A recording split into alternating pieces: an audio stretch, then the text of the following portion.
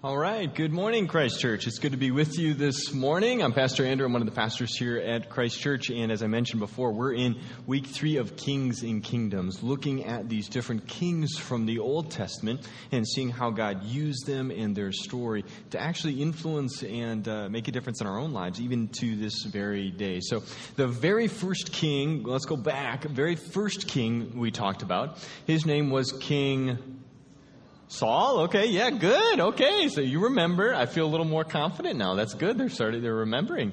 Okay, so last week, after Saul came another guy. We did the first part of his life, and this is a big guy. I mean, when it comes to kings, the guy we did is he's like the king. You know what I'm talking about? He's like the king. He's like the guy, the man, the big hero. Everybody kind of has heard of his name somewhere, some way, and that, of course, is King David. Very good, right? King David is who we looked at last week, and he's this incredible king who does these amazing things. I mean, God does some extraordinary miracles in him, through him. I mean, he starts off as this humble shepherd boy, this really kind of this low, kind of socioeconomically, he's bottom rung guy. And that but there's a point in his life where he starts to all of a sudden get some momentum and trajectory, and his influence grows, and his fame grows, and before you know it, the guy is actually made king of all Israel. The guy goes from rags to riches. I mean, he's a rocket ship in terms of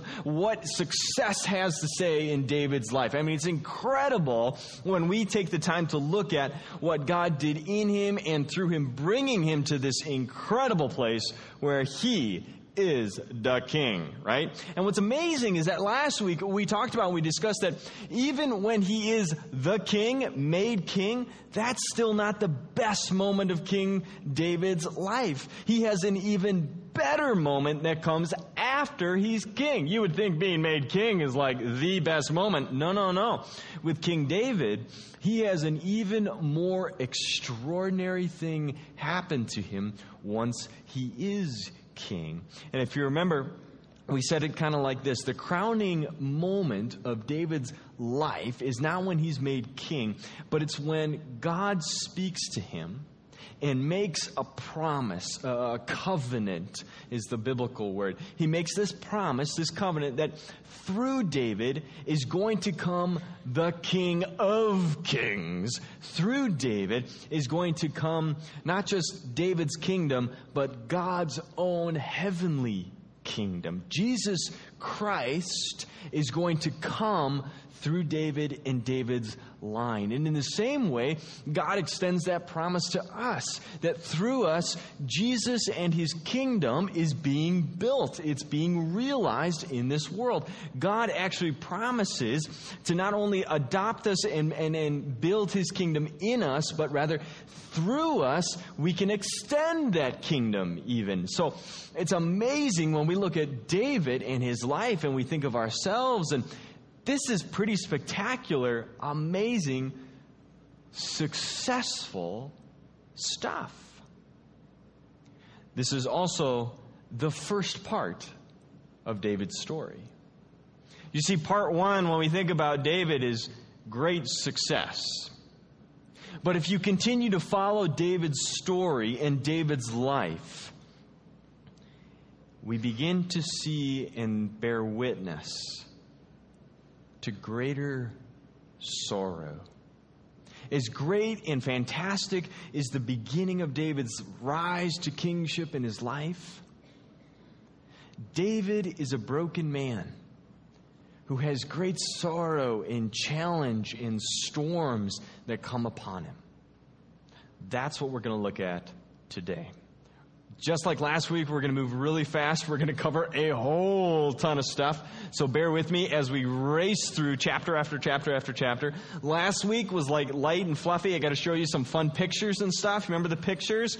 This week, I can't show you pictures because it's not PG rated. It's not fun. It's not light. It's graphic.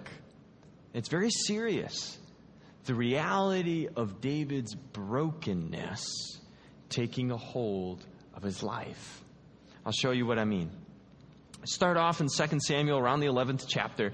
You get David having this really discouraging, saddening moment in his reign.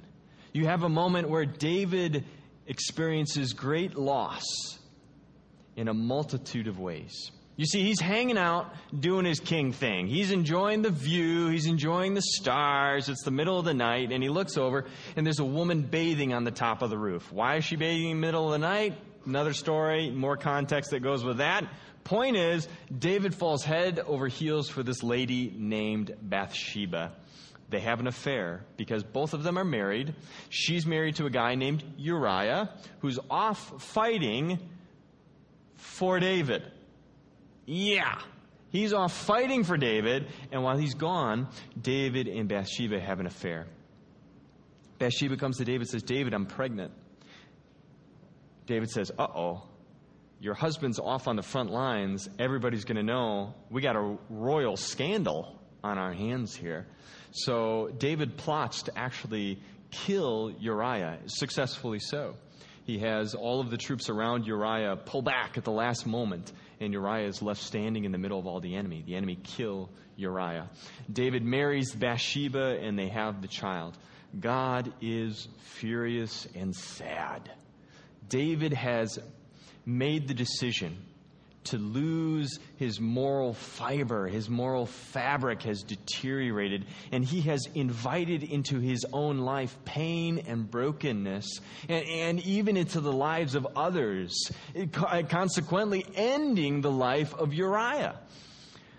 It all ends up where God confronts David through a guy named Nathan, David's prophet, David's priest. David feels terribly sorrowful. He's horribly saddened by his own decisions. He has a very contrite and remorseful heart. And God says, look, David, because you welcomed this sorrow into your life, there are consequences to the decisions we make. And when we invite brokenness into our lives, it will manifest itself in different ways. And as a result of David inviting this brokenness in, the child that Bathsheba bears dies. The infant son of David dies. So David knows not only the sorrow of failing morally, losing his moral fabric, he also knows the loss of a child. David does have other children. He does have other sons and daughters, but unfortunately the story with them is not much better. You get to David's oldest son. His name is Amnon. He's an unhealthy young man who's filled with lust and rage, and specifically that lust targets Tamar, his own sister. Amnon finds his sister, takes advantage, and forces himself upon her. He rapes her. David's other son, Absalom, is furious and kills Amnon as a response. Then he flees into exile. David now has lost not only an infant child, lost not only his moral fabric, now his entire family is in shambles. They literally are killing each other. He has lost Amnon, another child, the grief and the sorrow that comes with losing a child. His own daughter, Tamar, has lost her own innocence. And he has to now live with the reality that he not only didn't prevent it, but he didn't do anything in response to it, which is why Absalom takes out a knife and kills his own brother. And now has fled into exile. David's life at this one time was fantastic and amazing, and all of a sudden it's like it's unraveling before him. It's coming apart at the seams. David eventually does reconcile with Absalom. He welcomes his son back. He does love his children. He welcomes Absalom back. And yet, shortly thereafter, Absalom gets it in his head that he could be a better king than Dad. And so he throws a coup, gathers some guys up, does some political maneuvering, and overthrows his own father to be king. David literally is chased out of his own kingdom. He's chased out of Jerusalem and flees north. He's on the run. His own murderous son is now king. And there's a civil war taking place in his own kingdom. He has lost a child. He has lost his moral fabric. He has lost his relationship with his other children. And now he's losing his kingdom. Grief and sorrow and tragedy heap on top of each other here. David eventually, he gathers some men together and he says, guys, you're loyal to me. I am the rightful king. My son doesn't know what he's doing. Let's take the kingdom back. They go to war with Absalom. There's a big fight. A messenger comes running up to David and says, David, David, you won. You're king again. We defeated your son. You are the rightful king. David says, that's great, fantastic, awesome. But what about my son, Absalom? Is he okay? How is he doing? And the messenger says, he's slain. He's dead. He was killed in battle. And David loses another child. Grief upon grief. Challenge upon challenge. Sorrow upon sorrow. He has lost so much.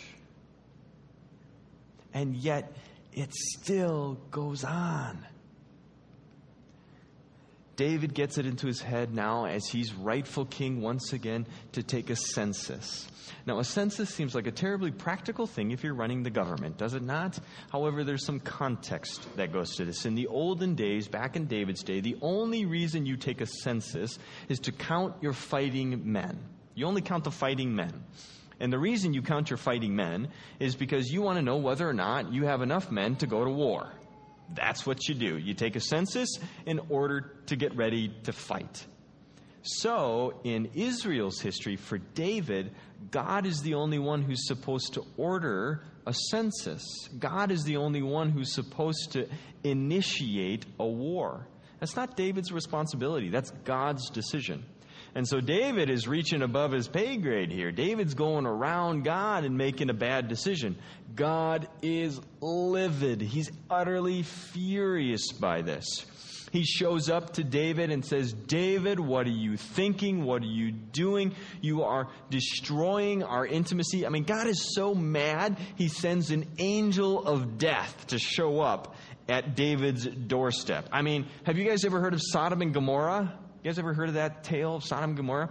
Yeah, God sends the same dudes, the same angels, to show up to Jerusalem. And the Bible says that the angel actually unsheaths a flaming sword. He's about to strike down David and destroy and level the entire city of Jerusalem.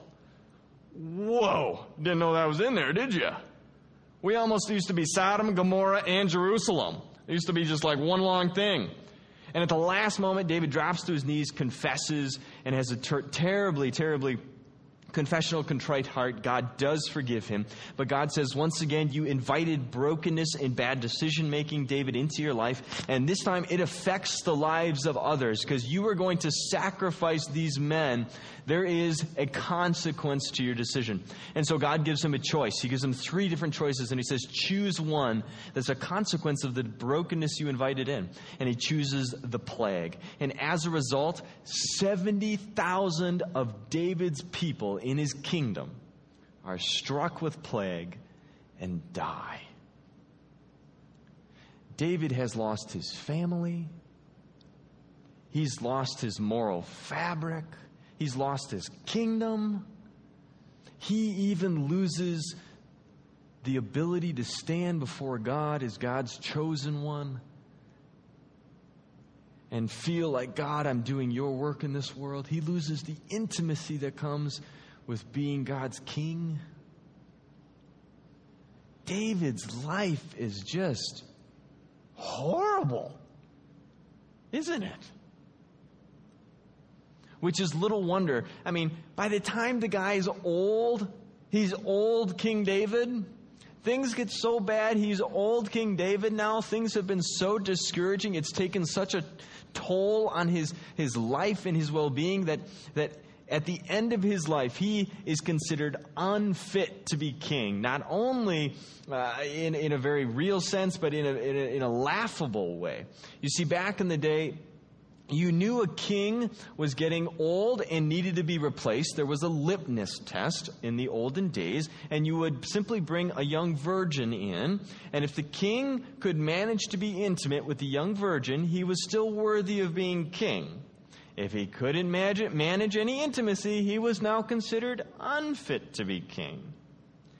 David has a young virgin delivered to his doorstep and doesn't touch her all night long. He now is considered by everybody unfit to rule his own kingdom. His couple remaining sons vie for the throne, and even his legacy is destroyed because they fight each other and they're getting all nasty, and eventually one of them prevails, Solomon, but not after another one. Adonijah props himself up as a king. It just gets bad. David is on his deathbed, and he is so discouraged by the latter part of his life. He's so hurt and burdened by all of this that his final words, according to 1 Kings, are not these magnificent, fantastic King David words. These aren't these, King David, you're the man. Wow, you're a man after God's own heart kind of words, okay? He doesn't welcome his wife in and say, oh, I love you and I cherish you and God bless you. And he doesn't welcome his sons in and say, oh, I'm so grateful for you. No. King David on his deathbed says to his son Solomon, who's about to reign after him, says, come here. When I'm dead, I want you to kill some people for me.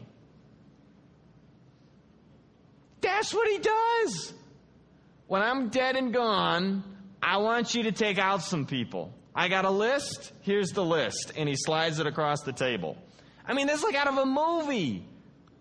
That's what this great, fantastic King David, who fought Goliath, a man after God's own heart. Oh, great King David, is this old, withered man in bed saying, I want you to take out some people when I'm gone.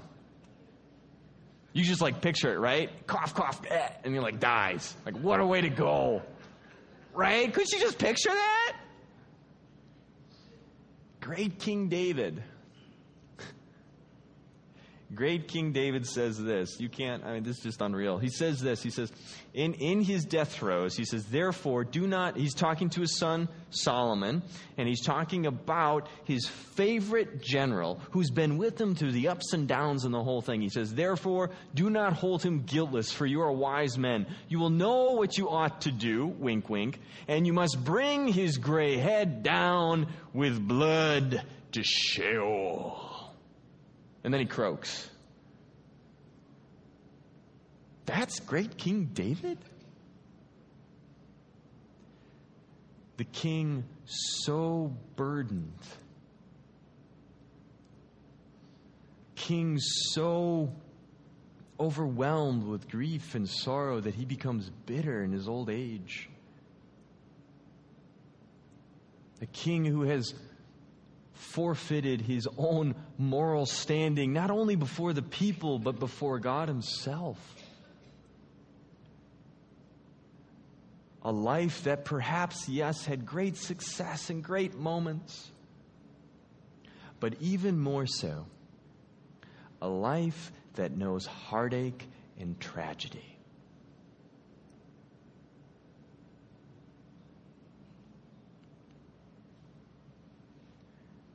If you had to describe David,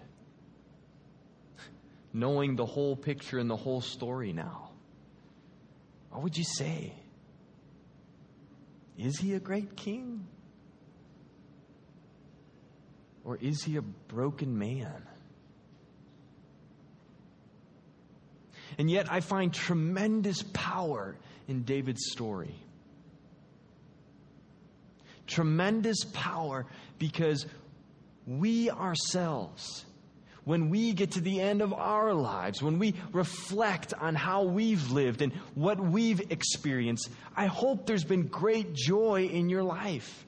Successful, fantastic, amazing, spectacular moments that you can even remember and you can picture and you can see, those incredible mountaintop experiences. But don't you also have sorrow? Haven't you ever experienced grief? Have you experienced the family infighting and those relational tensions before?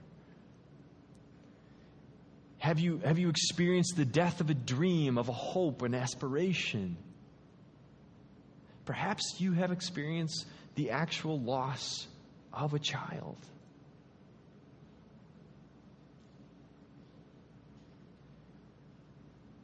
Have you made decisions in your life where you have forfeited your own moral ground and your ability to stand before an eternal, all-powerful God? Have you known tragedy in your own life?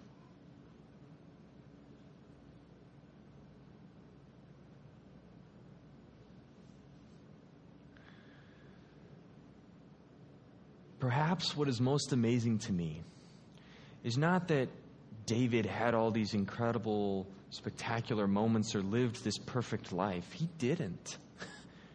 It's way too much pain and sorrow. He's not this example to strive for. He's not this perfect king. There's way too much junk going on in his story.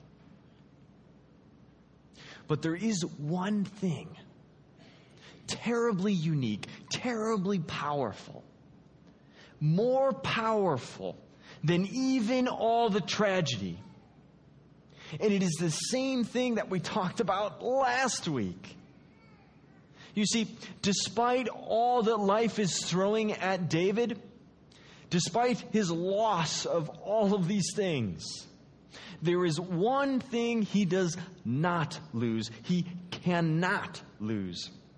There is one thing that holds on to him and his life even when he is ready to give up. It is God's promise to him. Even when David is unfaithful and unwise, God has made a promise to David to usher in his kingdom through David, to have David as a citizen in the kingdom of heaven. You see, even when David in his life is messy, God and God's promises continue to prevail. There's one other place where the Bible talks about the final words of David. It comes out of 2 Samuel. These are some of the last words that David said.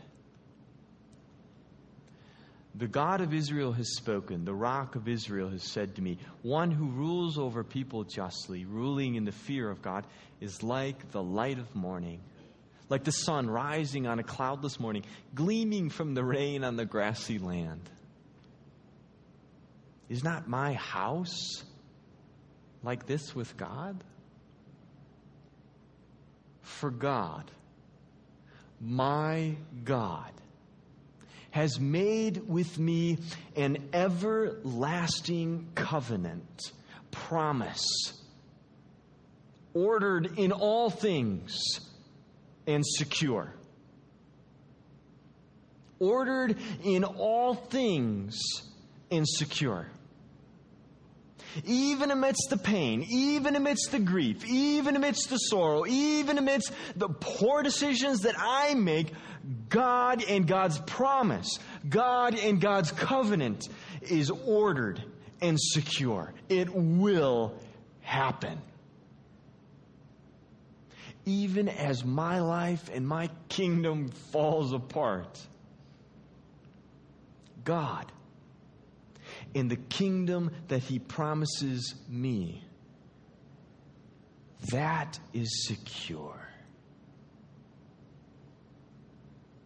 You see, God and God's promises cling to David, even as David clings to the covenant, to the promises. Let me say that again. God's covenant clings to David, even as David clings to the covenant. In your life, the same is true.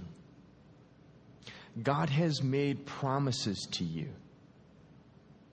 God has a covenant with you, one that He has established through His Son, Jesus Christ.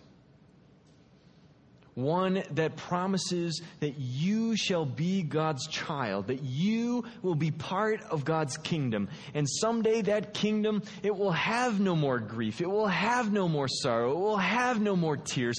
It will be an everlasting kingdom where Christ is truly reigning as everlasting King. And you and I are promised to be there. Even though we don't have the moral ground to stand before God, He promises His kingdom is about grace and forgiveness and love and compassion. And God has promised you to usher in that kingdom for you. A kingdom that has no more sorrow and no more grief, but is defined by Christ and His sacrificial love. This means for us too, whatever life has, both in the joy and in the sorrow, we also cling to the covenant, just as the covenant clings to us. As you're sitting in that hospital room, you cling to the covenant. You cling to God's promise that God is present with you and working for your good. When you're sitting in the living room and you're about to have that horrible conversation you've been dreading, you cling to the promises. When you show up to that situation, when you have that moment, when you literally are lying in bed at death's door, you cling to the promise that God and His kingdom is coming for you. The kingdom of heaven, an everlasting kingdom with no more pain or sorrow, is for you. There will be life and joy and hope. This is God's promise to you. And so we, like David, we cling to, we hold on to, whether in joy or sorrow, the promise of the living God. His kingdom is coming, and it is for you. Let's close with a word of prayer.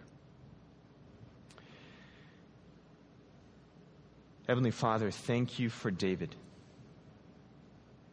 Thank you for the joy and the success in his life. And thank you also that we can understand from his story, we can empathize with the challenges he faced, the struggles, the loss, and the grief. For we too, Father, we confess to you, we too bear both great success but also great sorrow.